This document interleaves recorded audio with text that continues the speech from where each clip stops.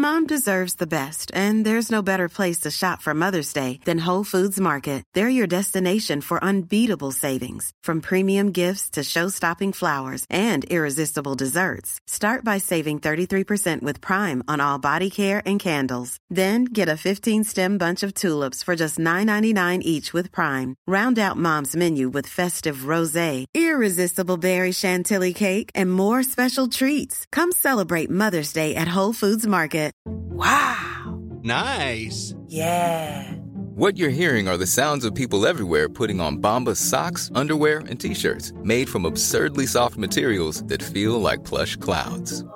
Yeah, that plush. And the best part? For every item you purchase, Bombas donates another to someone facing homelessness. Bombas. Big comfort for everyone. Go to bombas.com/ACAST and use code ACAST for 20% off your first purchase. That's bombas.com/ACAST. Code ACAST.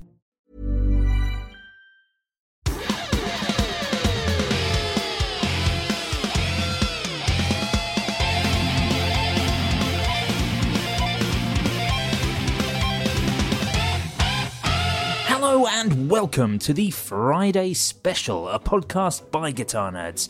Now for 2020, the Friday Special series will be running every week, and each week I'll have a new guest from the world of guitars, amplification, effects pedals. We're going to have brands, producers, musicians, etc.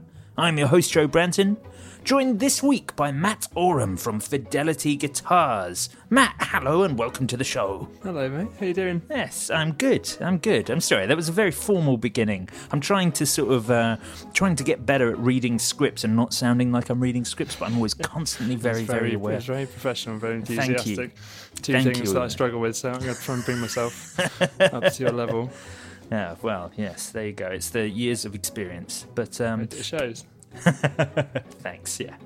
But yeah, thank you for coming on to the show. Obviously, we've known each other for a few years, and Guitar Nerds as a whole has been a big fan of Fidelity Guitars since we discovered your brand. So which I should say thank you for. I think you're one of the first sort of people that realised we existed, and it's meant a lot in terms of keeping it going and getting us to where we are now. So yeah, I put it on record. Oh, thanks, Cheers. mate. Thanks. But it's been wonderful to see the evolution of the company, to see kind of where it's gone from these kind of cool, really weird boutique guitars to now what is. And listener, if you're not aware of Fidelity Guitars, you certainly should be. I'm going to give you a brief overview anyway at the start. But for what is a very, very well-established boutique brand, and a very unusually established boutique brand to still be kind of a one-man outfit. Like not many custom shops can boast two signature models with major bands in their lineup. That's really quite something to be proud of. Oh, cheers. Yeah, it was. That was a funny one. So I think it's about 18 months ago now. So it was only after about a year of doing it full time, getting Josh and Jay Wilgoose on board. It was totally.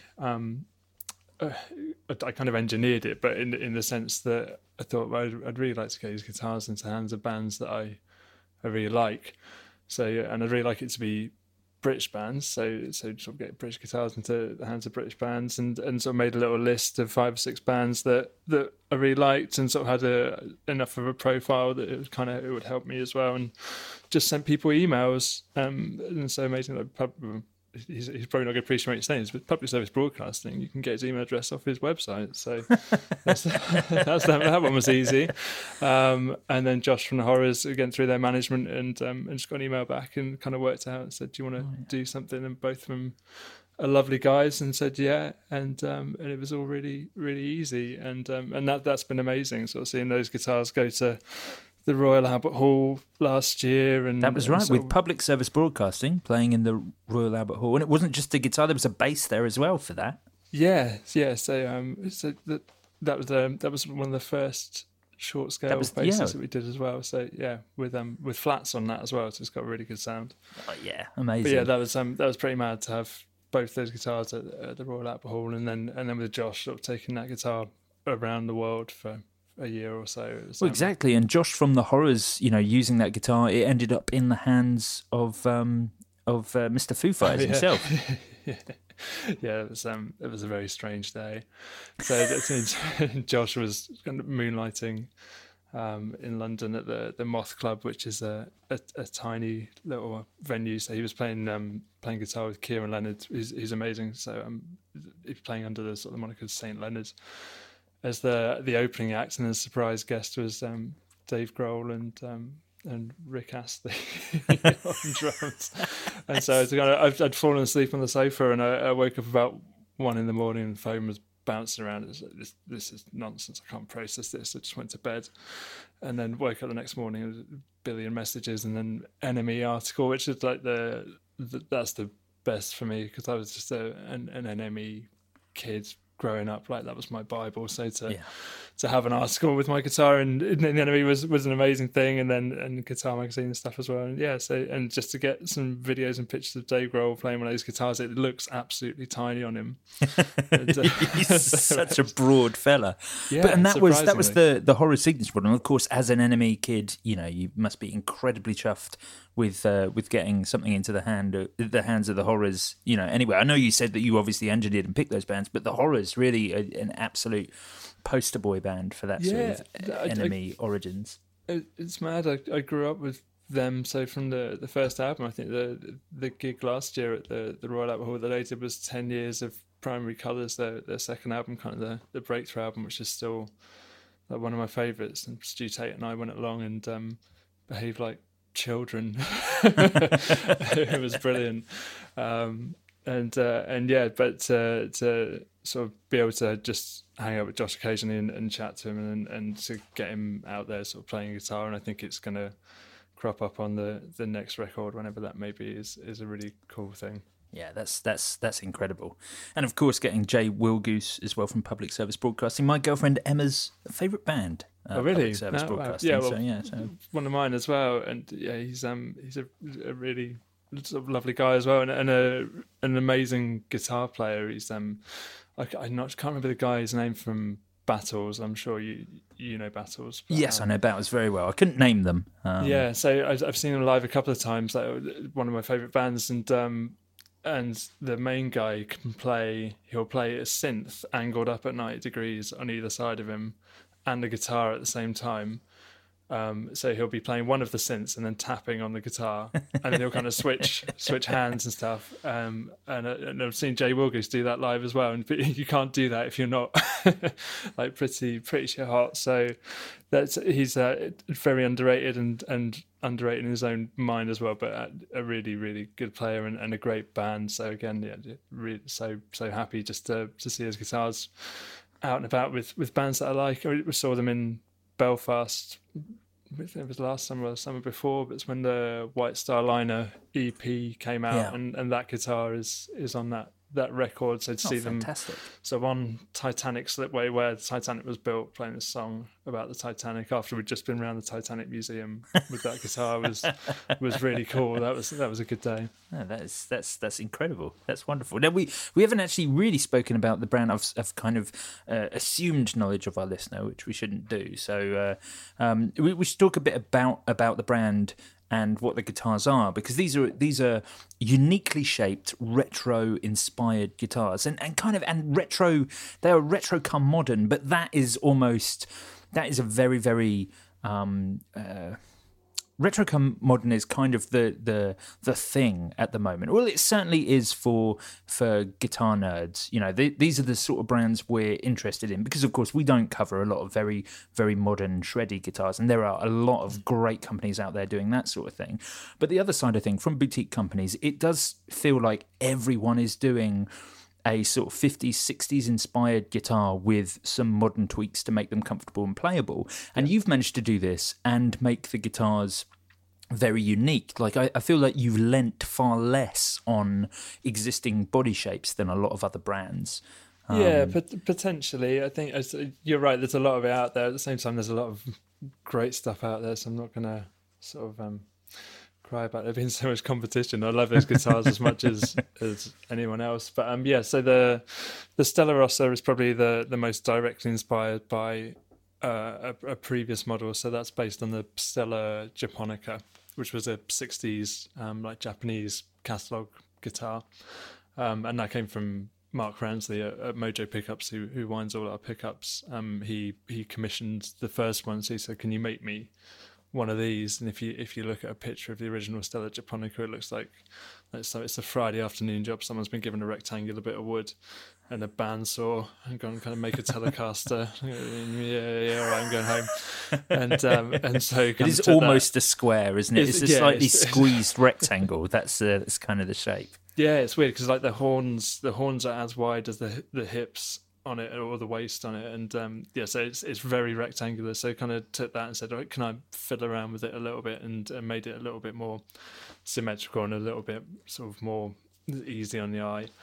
But it's still very directly based on that shape. But the other two main shapes in the catalogue, so the double standard, the first one came up with, that was really just from measuring up all my favourite guitars, so Telecasters and SGs, stuff like that, and sort of drawing boxes and going, okay, well, guitars are supposed to be roughly this shape, and then starting to fiddle around drawing curves inside that until something resolves and you go, oh, yeah, I quite like that, and then trying to turn it into an actual physical thing. So that was literally where that came from. And that's then the kind other of, I guess that's sort of an offset double cut, sort of. Yeah, it's very slightly offset the waist, but it's nearly symmetrical, but not quite. And then it's got the horn on the bass side is much higher than on the treble side, and it's had a few tweaks over the years. So now it's got sort of a small German carve on the top and a forearm chamfer and a belly cut. So it's taken in some sort of Strat comfort sort of carves into it as well to make it a little less slabby, because it was very sort of Telecastery originally. Right. So that was that one, and then the JB was so JB is John Barlow. So he's my brother-in-law, and my sister commissioned a guitar for him for his birthday, for his 40th, and he's a big like rockabilly fan of Gretsch's, and he'd sketched out his like ideal guitar on the back of a napkin or whatever, and so she managed to steal that and get it over to me and make something that looked like that, and then that was the first one of those, and that's turned into a full model. So really, apart from the double standard, it's been people going, oh, can you make this, and then going, yeah, I can make that, and then think, oh, that's a really good idea, I'm gonna pinch that and turn it to a proper model. And they've all got their own unique feel with it. Like, I guess coming back to the Stella Rosa, that came from this Mojo Pickups thing, and you know, you can tell that this instrument was originally commissioned by someone into pickups, because there's probably more metal on it than there is wood. Yeah, I mean, part of that comes from the original Japonica. So that original guitar that the shape was based on also had this stupid oversized like pickup surrounds, like cosmetic pickup surrounds that are almost as wide as the guitar is. So I've actually scaled them down for our one, but but it's three huge Mojo. What were the pickups called? Yeah, they're Charlie Christians, but they're in a P90 housing, so they've got a big blade magnet, but they're super low output. The resistance on them, so they're not low output, they're low resistance, so they're only about 2 or 3K, right? But wound with a really thick wire, and they're some of the loudest things I've ever heard. But they're so detailed. There's just, you can't, even if you like load on loads of gain on them, they still retain a lot of the clarity and a lot of the sort of note to note and string to string definition. And they're kind of my benchmark now. I used to really. So yeah, I'd have chosen a gold foil like 9 times out of 10, but since hearing those, like I struggle to find anything that to my ear sounds better. But then that's such a subjective, of course thing, it is, yeah. So. That tends to be what you go for in the other guitars, in the JB and in the double standard. Gold foils, sort of the pickup, I guess, I associate fidelity with. And that's partly influenced by Mark at Mojo. Sort of his forte is, not necessarily his forte, but the core of his range is gold foils and Filtertron style stuff, so Mojotrons. And I've kind of followed that because I really like those as well. So if it's a humbucker, I prefer sort of a Filtertron style humbucker, and for single coils, there's something about gold foil that you can't really get that sound with other pickups. Yeah, and I guess the German carve is kind of the other thing that features quite heavily on the other two guitars and not so much on the Stella Rosa. On the Stella Rosa, it's just bound. Yeah, Right? There's not a German carve that I've forgotten about on the Stella Rosa, is there?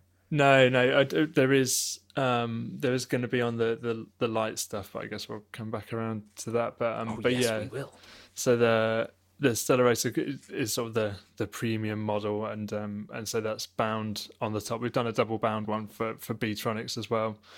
But that's like originally when I was sort of coming up with concepts for the guitars, that sort of 3 or 4 years ago, after having done the prototypes, like, I'm not doing binding because binding's a real pain in the ass.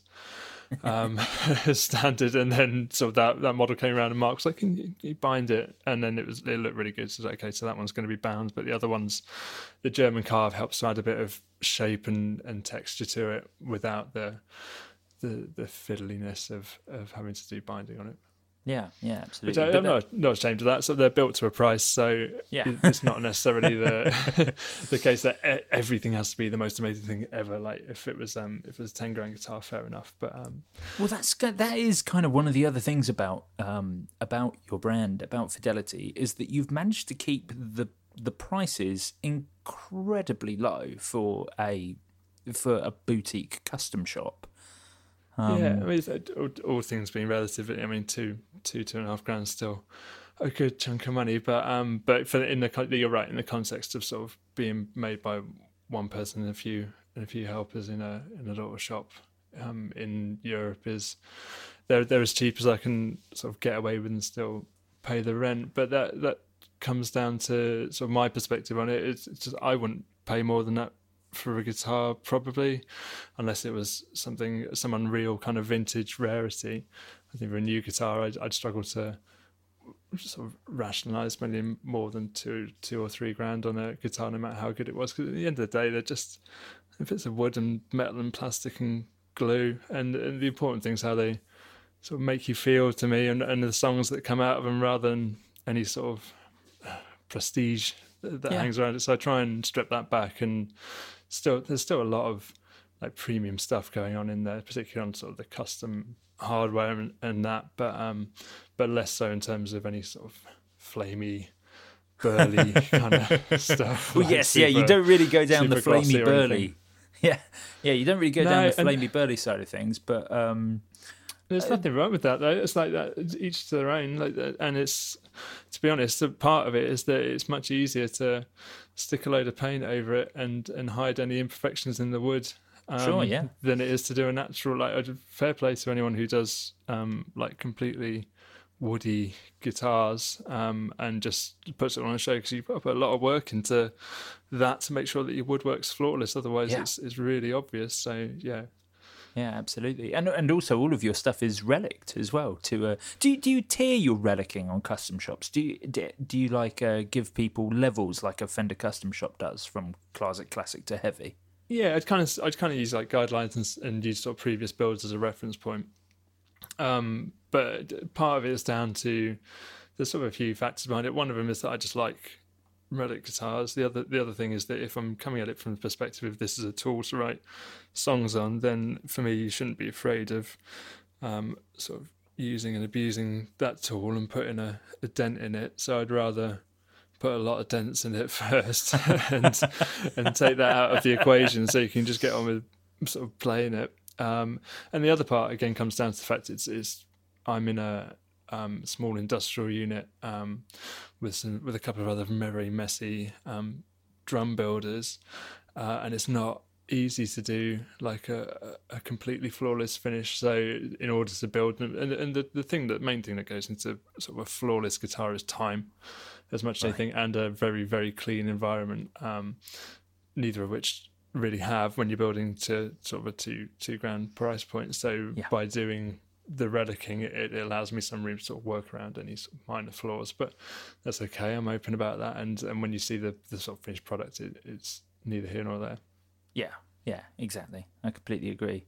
Now you mentioned of course one of the premium aspects being hardware. But I kind of feel like there's such attention to detail with Fidelity, and it doesn't just come down to the hardware. And obviously we've spoken about you using Mojo pickups, but you're very specific about everything that comes with your guitars. So So you mill your own bridges. Yeah. I get local companies to do it, or a couple of local sort of fabricators. So it's all our own designs, and then I pass those over to people who have much better CNC machines than I do. I've tried to cut the metal in house, and it doesn't end well. So give it to the guys who know what they're doing. But like local like custom motorbike manufacturers and guys who are sort of used to cutting billet aluminium and billet brass, and they'll do it for us. I try and keep as much of it as much of it I can local to Cambridge, and if I can't do that, I try and keep it local in the UK and keep the money that goes into the guitars sort of distributed out amongst local manufacturers as well where I can. But yeah, it was really down to just the fact of, this isn't like ragging on anyone, but there's so many great guitars out there, particularly in the style that we were talking about before, sort of influenced by the catalog stuff. But then with just a off the shelf like Gotto, like Tunematic chucked on it or stuff like that, and it's fine. And it's fine, particularly if you're building to a price point, but it doesn't really. When I think of like Fender has all Fender hardware on it, or Gibson has Gibson hardware on it. Like if you want to make out that you're a proper brand, then why doesn't your guitar have all of your hardware on it as well? So that's not me being sniffy about it. It was just that was my vision for it. To say, look, these are going to be Fidelity guitars with Fidelity hardware on them, and then how can I do that? And coming up with those designs, and then working out a way to get them made. Yeah, absolutely. But then you, what do you use for your vibrato systems? Yeah, so the ones on the Stella Rossa are a Fender USA trem, but just dismantled and then rehoused in a new top plate. Oh, that's really cool. And yeah, it's just to get a different look on it. And sort of to fit it in with the shape of the guitar, that original sort of Jazzmaster Jaguar offset trem shape looks cool on those guitars, but doesn't necessarily suit sort of every shape. So I wanted to kind of make it fit, take the mechanism, but make it fit with the Stella Rossa shape a bit more. But then with a roller bar on it as well. So I've kind of engineered that top plate so that you can set it so the strings are traveling very low over the top of it as well. So there's a few bits of engineering there as well as the shape of it. But then for the other ones, been using Mastery stuff, which is brilliant and has a really great feel to it. Again, with a sort of making a roller bar in house for that, and I've just got the first Descendant trem from Swope Guitars in, which is going on the build this weekend. Wow, cool. Yeah, which I'm really looking forward to. It's an amazing bit of kit. It's so well put together, so I can't wait to see how it plays. And all that stuff's tarnished, like a tarnished finish, which perfectly suits Fidelity as well. Yeah, I felt really bad with that Descendant today. I was literally sort of having at it and like getting the chemicals out and wrecking it, and it was I wasn't feeling too clever while I was doing it. I think I managed to. The thing with trems, especially, like everything else, you can kind of you can scratch up and sand and put chemicals on and stuff. It doesn't really matter. You don't do that with a trem, you can quite easily ruin it. And the same with pickups, so you have to kind of be a little bit careful around stuff like that. But I got it looking good, but yeah, I didn't feel particularly good doing it. yeah, I bet. And the other things that you ship stuff with, the straps are very cool. I love that you ship with accessories. I think that's a really cool thing. You feel like you're receiving a complete package, like a complete aesthetic thing, as well as as well as just the playing guitar. I think it was that's totally it. It was just about making it the whole experience of receiving the guitar and opening it, particularly if you've sort of commissioned it and you've been waiting a while for it to make. It's not just the guitar turns up in a case and that's it. It's like the whole buying into the brand and everything that goes around it. So the straps are Heister Camp. They're made down in Cornwall, I think, by a family down there. Are they? I always assumed they were German. No, the guy's name's Elaine, and I'm not sure where they're originally from. But yeah, they're very much sort of based in the UK. And then obviously you've got the Mojo pickups, and we try and the cases. So we did for a little while start making sort of wooden cases in the shop. We've knocked that on the head for the minute just because trying to make them a bit stronger. It turns out making cases is quite hard. Yes, when I borrowed one of the Stella Rosa Juniors from you, the single pickup version of that, and I think that came in that case. That case was a fantastic idea. And I know you were obviously trialing it at the time, but it was such a completely unique look as well. Yeah, so it was laminated wood. So the drum manufacturers that I'm at workshop with, their forte is making laminates. So we basically made a guitar case in the way that you would make a drum shell, which it worked. It looked really, really good and stained it. And the idea was I wanted it to look like an old Italian like antique gun case. So and it was great because the top was completely removable as well, rather than it hinging open. Yeah, so it was almost like a presentation box as much as it was a fantastic case. And a little. Did you have a little brass fidelity sort of thing hammered onto it? Oh, that was great. made that. It was a brass engraved plate with the serial number and stuff. Such a great touch. It's just those are the things that just make me like love not necessarily just guitars, love brands. When you get little things like that, I'm all about that. As much as it has to be a good core product, anything like that as well, I'm really into. So I try and do as much of that as I can. But yeah, those cases will come back. We're just working out how to re-engineer them so that they're a bit stronger.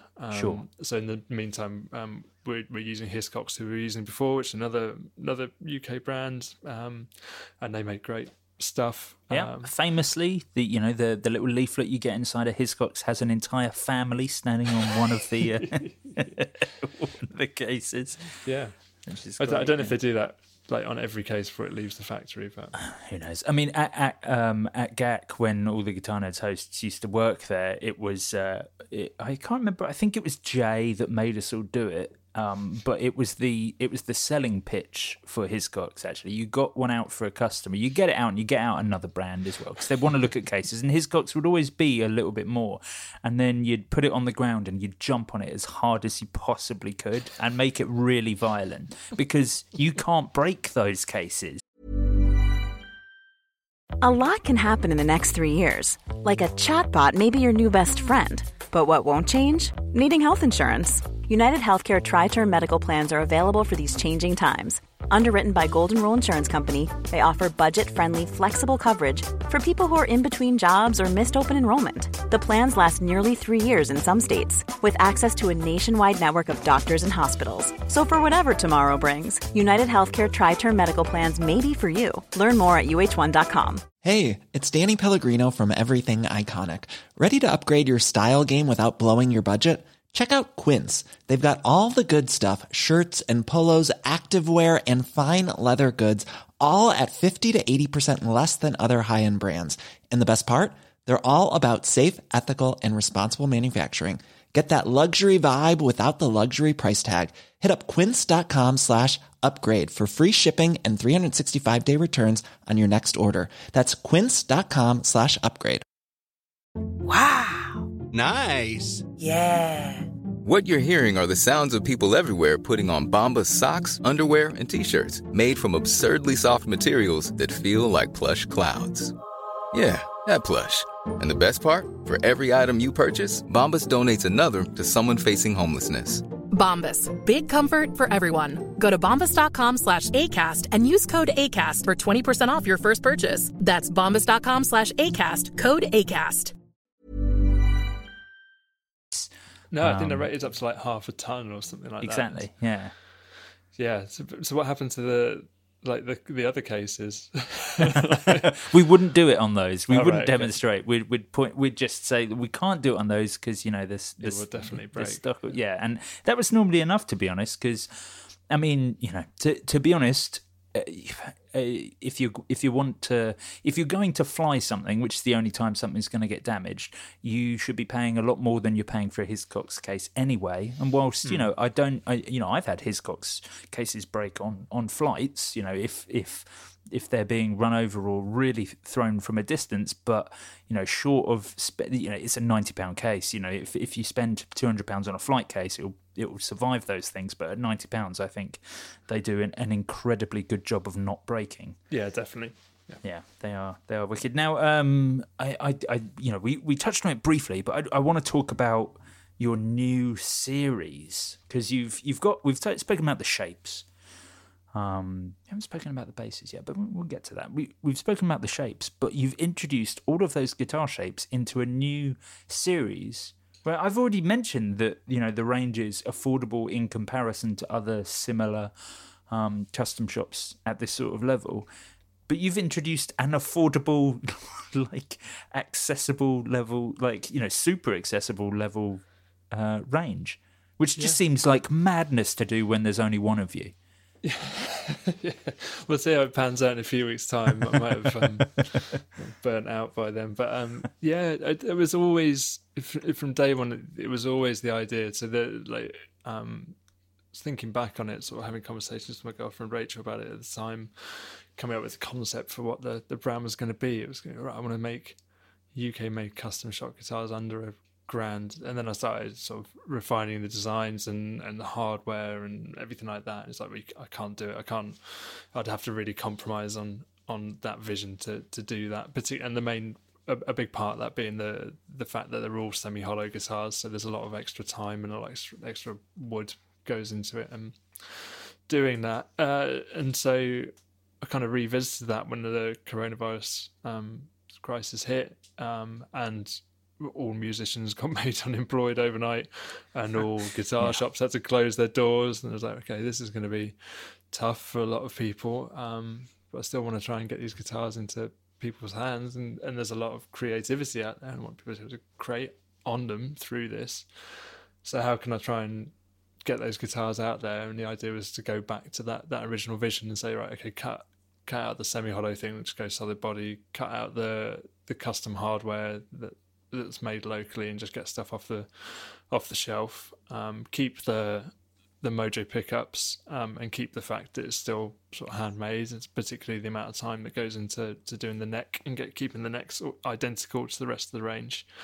And what kind of price could I get that to? So it's come out about £900, including VAT and a gig bag and shipping and whatnot, which is with amazing. a few options. And there are options that can push the price up a little bit on there, but and so you can upgrade the standard pickup's going to be a fat Mustang, or so basically a Mustang but wound in a way to make it a bit more chunky sounding, and you can have that neck, middle, or bridge. Yeah, so it's done with a swimming pool sort of route under the scratch plate, but that means that you can put it wherever you want. So, and then in future, if you want to change it, I'll just bash out another scratch plate for you, and you can move it into a different position.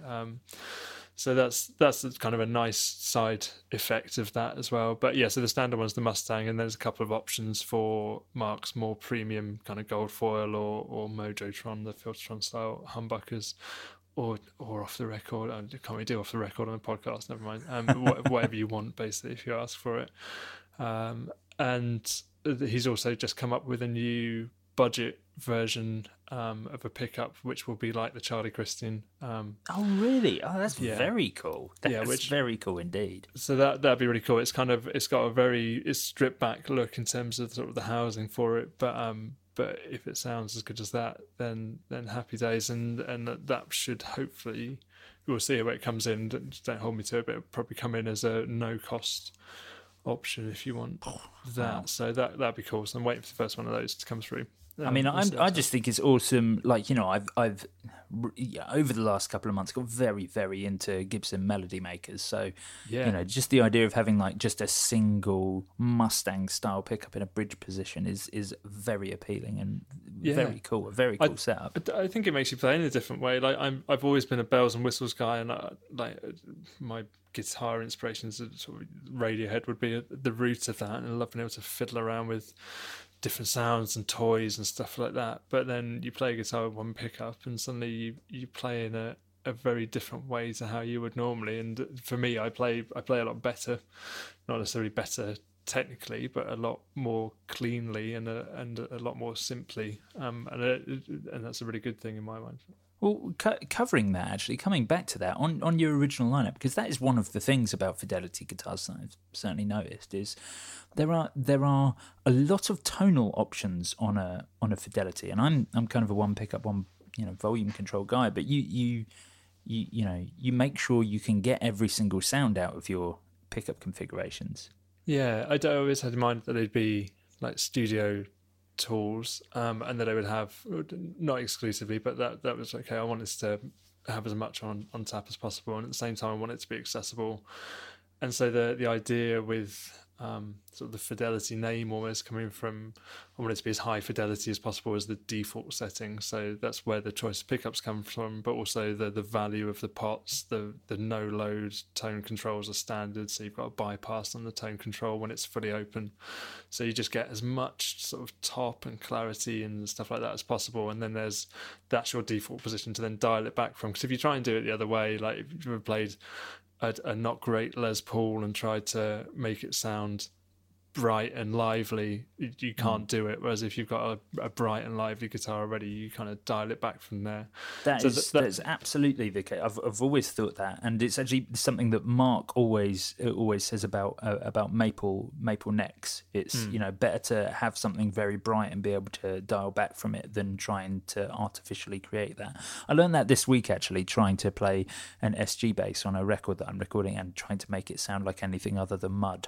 But but anyway, sorry, I'm interrupting. No, not at all. No, it's entirely. And the thing is, it's horses for courses as well. So those sounds can be great in the right context. And it's particularly, I think, if you've got a slightly muddy guitar and you gain it, then it can sound brilliant. But from my perspective, it was more about go the other way, make it as bright and lively as possible, and then you can dial it back. And then in terms of the options that you were talking about, like give everyone as many options as possible, and then you can get everything out of it until you wind it back and just focus on the one thing you want it to do. But then trying to make it accessible as well. So with the Stella Rossa, that's got, originally it had 7 different pickup selections in it. It's now got 11 different options. Right. So we've kind of gone down the rabbit hole. But at the same time, those are split across 2 circuits, and there's an A/B toggle switch. So you can basically set, if you're playing it live, you can set your 2 favourite sounds, and then you go bish bash, swap between the 2, just quickly flip between sound A and B, and so it becomes a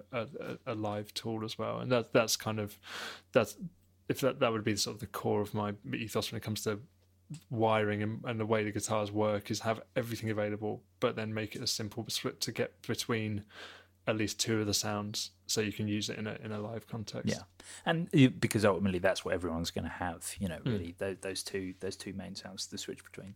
Yeah, very cool. And that's something that's not on the Light series. It's actually it is just a single volume, right? Single pickup, 1 volume, no tone. 1 volume, one tone as well. Oh, there is a tone. Right. So I kind of disguised it as I wanted to do like a visual reference back to the core range. So what looks like it would be a rotary selector on the horn is actually the tone control in disguise. So on the metal plate, you've got the master volume and the output jack, and then on the horn you've got the master no low tone control. That's actually great, having your tone control up there out of the way. I like it. So I was thinking you're not normally fiddling around with it. You're not doing sort of tone swells or anything like that, so it doesn't really matter if it's a little bit of a reach. Yeah, no, exactly. I think that's really cool. That's a great location for it. So in the Light range, you've included all of your guitars as well. Yeah, it was a fun weekend on the CAD software, doing 9 different variations of every body shape, and people started asking. I did the Stella Rossa kind of mock up first, and then started to make that into a prototype, and everyone was into it. But I got a lot of messages saying, "Can you do a double standard light? Can you do a JB light?" There's not really any reason that I can't. It's the same platform with a different outline, same scale length, same neck. It's just the shape of the guitar that's different depending on what people prefer. So that's one thing I guess that's changed for the JB, because the JB was a Gibson scale length. right? Yeah, And so and that's now not on the light. No, it's not. And the double standard was a Fender scale length, and that's not. So they're all 25-inch now, which is the same as the Stella Rossa, which is PRS scale length. I see. Which I prefer. I think, just from a personal perspective, I think it's a good balance. And for some reason, the strings seem to ring in a really nice way. It sounds a bit hippie-ish, but like it seems to be really comfortable, and it seems to improve the sound ever so slightly. So I'm happy with that. So yeah, it kind of straddles that if you're a Gibson player, it won't feel unfamiliar because it's only a 1/4 inch change in scale length. If you're a Fender player, it'll feel a little bit looser, but not massively so. Yeah, definitely. That's I'd rather it go that way than the other way. What are you doing with profiles on the necks on the light? Then are they all the same, or are you keeping options on there? Still a standard, just all the same. So it'd be sort of a medium to chunky C, because they're kind of a vintage C. I would say that they're kind of like they're very slightly asymmetrical because of the way that the heel is shaped and the way the headstock's shaped. But it's basically a slightly chunky C. But again, if people ask nicely, then they're carved one at a time. There's no reason that I can't cut them differently depending on what people want. So there's still that custom shop side to it. I'm not going to start being restrictive on stuff just for the sake of it. Obviously I have to in certain areas, because if it goes too custom, then it massively increases sort of if not the hardware cost, then the time cost, and that's not viable. But for things like neck profile, it's fine. Absolutely. And I guess, and of course, you wouldn't be a classic come modern boutique guitar designer if you didn't do everything in baked maple. And that's something that's not going to be on the Light series? Is that right? It's an option. It's an option. Right. Yeah, so it's a 50 quid option. So you can have a flame, like an AA grade, so a mid grade roasted flame maple neck on it with a rosewood board for an extra £50, which is not which is as cheap as I can do it. But that's hardly a price increase for having that. And then what the other options is just going to be sort of an ordinary like a pale maple sort of thing. So standard was maple on maple. Which to me, it like the feel of it's really nice and it sounds good. It's just it is what it is. It's cheap, so it allows me to get the guitar to come in at the price that it is. But yeah, in changing the woods is not the only cost increase there is the actual cost of the more expensive wood, which is what I've tried to keep it down to in terms of the option costs. Yeah, cool. And I guess I want to talk about the basses as well, but I kind of want to talk about sort of whilst we're on the thing about necks. You make these very sort of vintage inspired guitars, but the necks are quite modern. Like you go for satin feel necks, or things like baked maple, or their Wenge, or however that word's pronounced. I think Wenge. I'm sticking with Wenge. I'll go with that. Cool. It was kind of the idea was that they look like those catalog guitars that I really love. So the old Ks and Teisco. Oh, there's a word that we can argue about. Teisco. I always say Teisco, but I think you're probably right. So those guitars, anyway, I love the look of those. But then you pick them up and they're absolute dogs. You have to fight them like all day long, which has its own charm, but it's not necessarily something you want to play like all the time. Sure. So that was the idea, that it would look like that, but then when you played it, it felt like a modern, well-made guitar. Yeah. So because you even like avoided glossing any necks or anything. They're all like satin fill across the board, or like a, that in the case of the Wenge, that sort of. I never know what to call this. I always end up calling it hand rubbed, which Jay loves. But it's that. I can see why. That sort of oil feel. Yeah. Yeah. No, it's oil. So originally it was about 10 coats of gunstock oil, and then last year sometime another local luthier, Jamie Swannell, who makes amazing acoustic guitars. He's a proper trained luthier, unlike me. So he's been giving me a few tips, but he recommended something called Rubio Monocoat, which is just literally one coat of oil, and you leave it overnight, and that's it, done. And it feels amazing, like feels better than the Gunstock oil to my mind. So everything's switched over to that next now. So the necks literally have just one coat of oil on them, regardless of what they're made of, and it feels really nice. It feels like a sort of a played-in vintage guitar. Oh, really? Oh, cool. That's very cool. And I've got to talk about the basses at risk of losing our audience. Because bass wise, you've gone for a single shape, which is the JB style shape, but it's a larger body, and then you've offered both of the most common scale lengths. Yeah, so it was, rather than kind of with the guitars, I guess you did a body shape for each scale length. Yeah, so that sort of was born out again of what people asked for. So the original prototype for that was a long scale. I've always been more of a bassist than I'm a guitarist. Whenever I was in bands, I was the bassist mainly.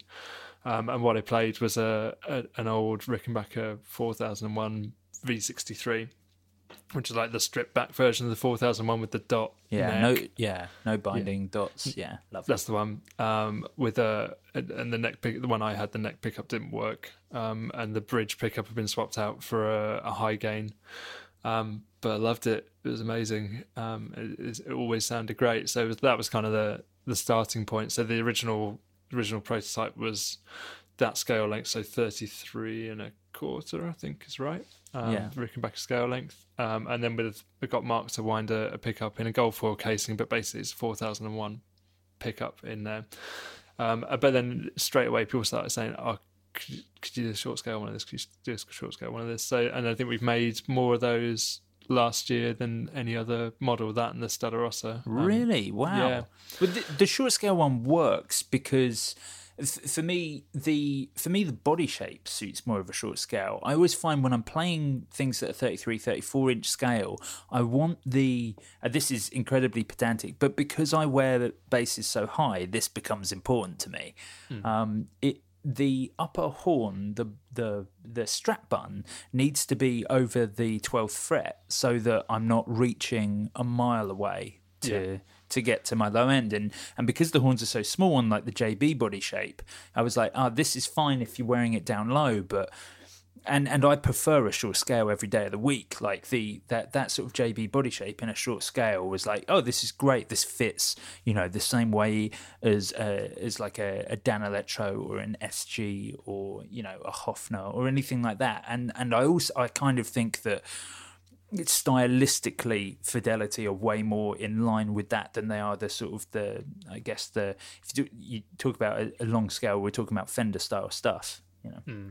Yeah, and part of it is the bridge positioning as well. So I think a lot of those oldest ones that you've referenced there, the bridge is a bit more further into the body than you'd see on a modern bass. Right. So I think a lot of the time on a modern bass, or even on a P bass, the bridge is right down at the the end strap pin. And what I wanted to do was put them, from an aesthetic perspective, have the bridge a bit more central. But the problem then is that you move the whole scale of the guitar and the neck further out. And so on the long scale length, when you reach for the first fret for the nut end of it, then it's a long, long way away. So I think the comments we've had back from the short scale one is that it feels like a longer bass, but still in a comfortable package, whereas the long one is very long because of where the bridge is positioned on it. Yeah, I certainly felt when I borrowed the short scale one, I was like, man, this absolutely fits perfectly. And you're right, and I think of a Rickenbacker as being quite a long bass, and I think the long scale version feels like that to me. I can totally see that sort of Rickenbacker, and it very much, those pickups were so Rickenbacker-y. As well. It was very much like an alternative to that. But, I felt like with the short scale one, I was like, this is everything I love about those old catalogue guitars. And yes, I know this is exactly what you go for on your guitars, but I think, I love guitars as someone who sits around and plays guitars in my bedroom, but I think of basses as much more of an actual practical application because I actually play them live. So when I'm thinking about a bass, I'm thinking about how this is going to work in weird tunings, how this is going to travel to gigs, how the tuning's going to hold up, how I'm going to be able to throw it around live. There's more practical thought rather than just having something, I play an ES-175 guitar. There's no way in the world I would buy that if I actually had to take an instrument anywhere. But with the bass, with the short scale version of the JB, I was like, yes, this is absolutely something that works. And the other pickup option that you added for the short scale as well was fantastic. The series thing, yeah, So that came from an old Dan Electro guitar that I picked up for like 60 quid on eBay, and it was someone had covered it in like Essex wallpaper, like spangly floral wallpaper. It was good. It was horrific. But so that was like the first ever guitar that I. That's not true. It's one of the first guitars that I'd done a proper sort of modern refinished job on before I started Fidelity Guitars. But took all that wallpaper off and sort of redid it with paints from Hobbycraft or whatever. But the only pickup position that ever worked on the 6-way selector on that was series. So one pickup running into the back of the other and effectively creating a big humbucker. Yeah. It just sounded amazing. So I've never fixed that guitar, and every guitar almost every guitar that I've made as Fidelity Guitars has had a series mode in there somewhere, because it's just my favourite sound. You get a gain boost, but it's a bit thicker and darker, and depending on the pickup mix, you can get some really interesting sounds out of it. So on the bass, I put a toggle switch on there that, regardless of what pickup selection position you're in on the main rotary, if you hit that toggle switch, it goes straight into the series mode. So from wherever you are, you can jump straight to your loudest settings. So it's kind of your verse chorus switch, or your solo switch, I suppose. If you're going for a bass solo, which you often do, I'm sure. Yeah, so absolutely, who wouldn't?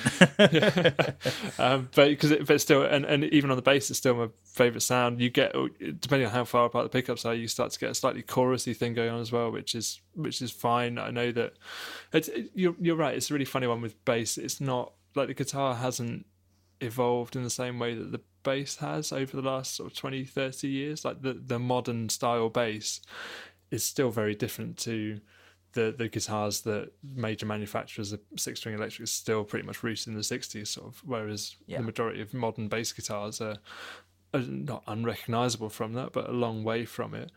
So it's trying to find a few of those things that make it still a usable tool, but very much still rooted in where the guitar came from originally. Yeah, absolutely. That pretty much brings us up to time on this week's episode of the Friday Special. But it has been absolutely wonderful to have you on, Matt. Thanks for coming on, taking the time to chat to me and everything. My pleasure. Thanks for having me on. Oh yeah, not at all. You can check out Fidelity Guitars, listener, if you haven't heard me rattle on about them enough, at fidelity-guitars.co.uk, where you can check out all the models and place an order. If you can place an order for a custom built light model for less than £1,000, which is absolutely outrageous. But you can, of course, catch more Guitar Nerds over on Patreon, patreon.com/Guitar Nerds, or you can join us on any of the major social platforms with @Guitar Nerds. And we'll be back next week with our regular episode on Wednesday and another Friday special on Friday. Farewell.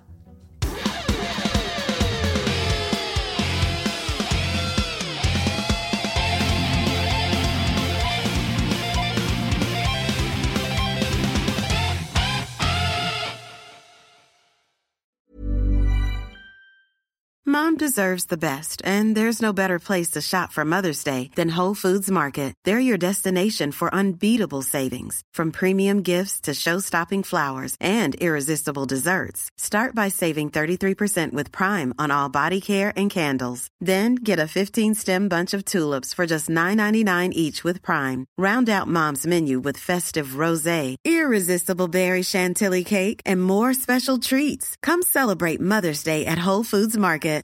When you make decisions for your company, you look for the no-brainers. And if you have a lot of mailing to do, Stamps.com is the ultimate no-brainer. It streamlines your processes to make your business more efficient, which makes you less busy.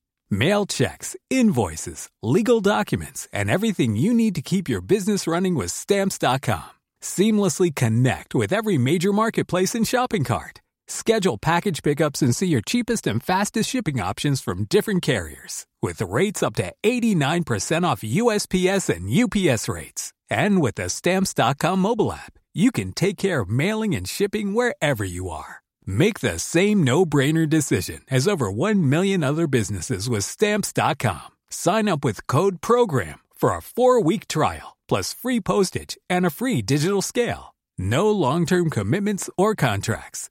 That's Stamps.com. Code PROGRAM.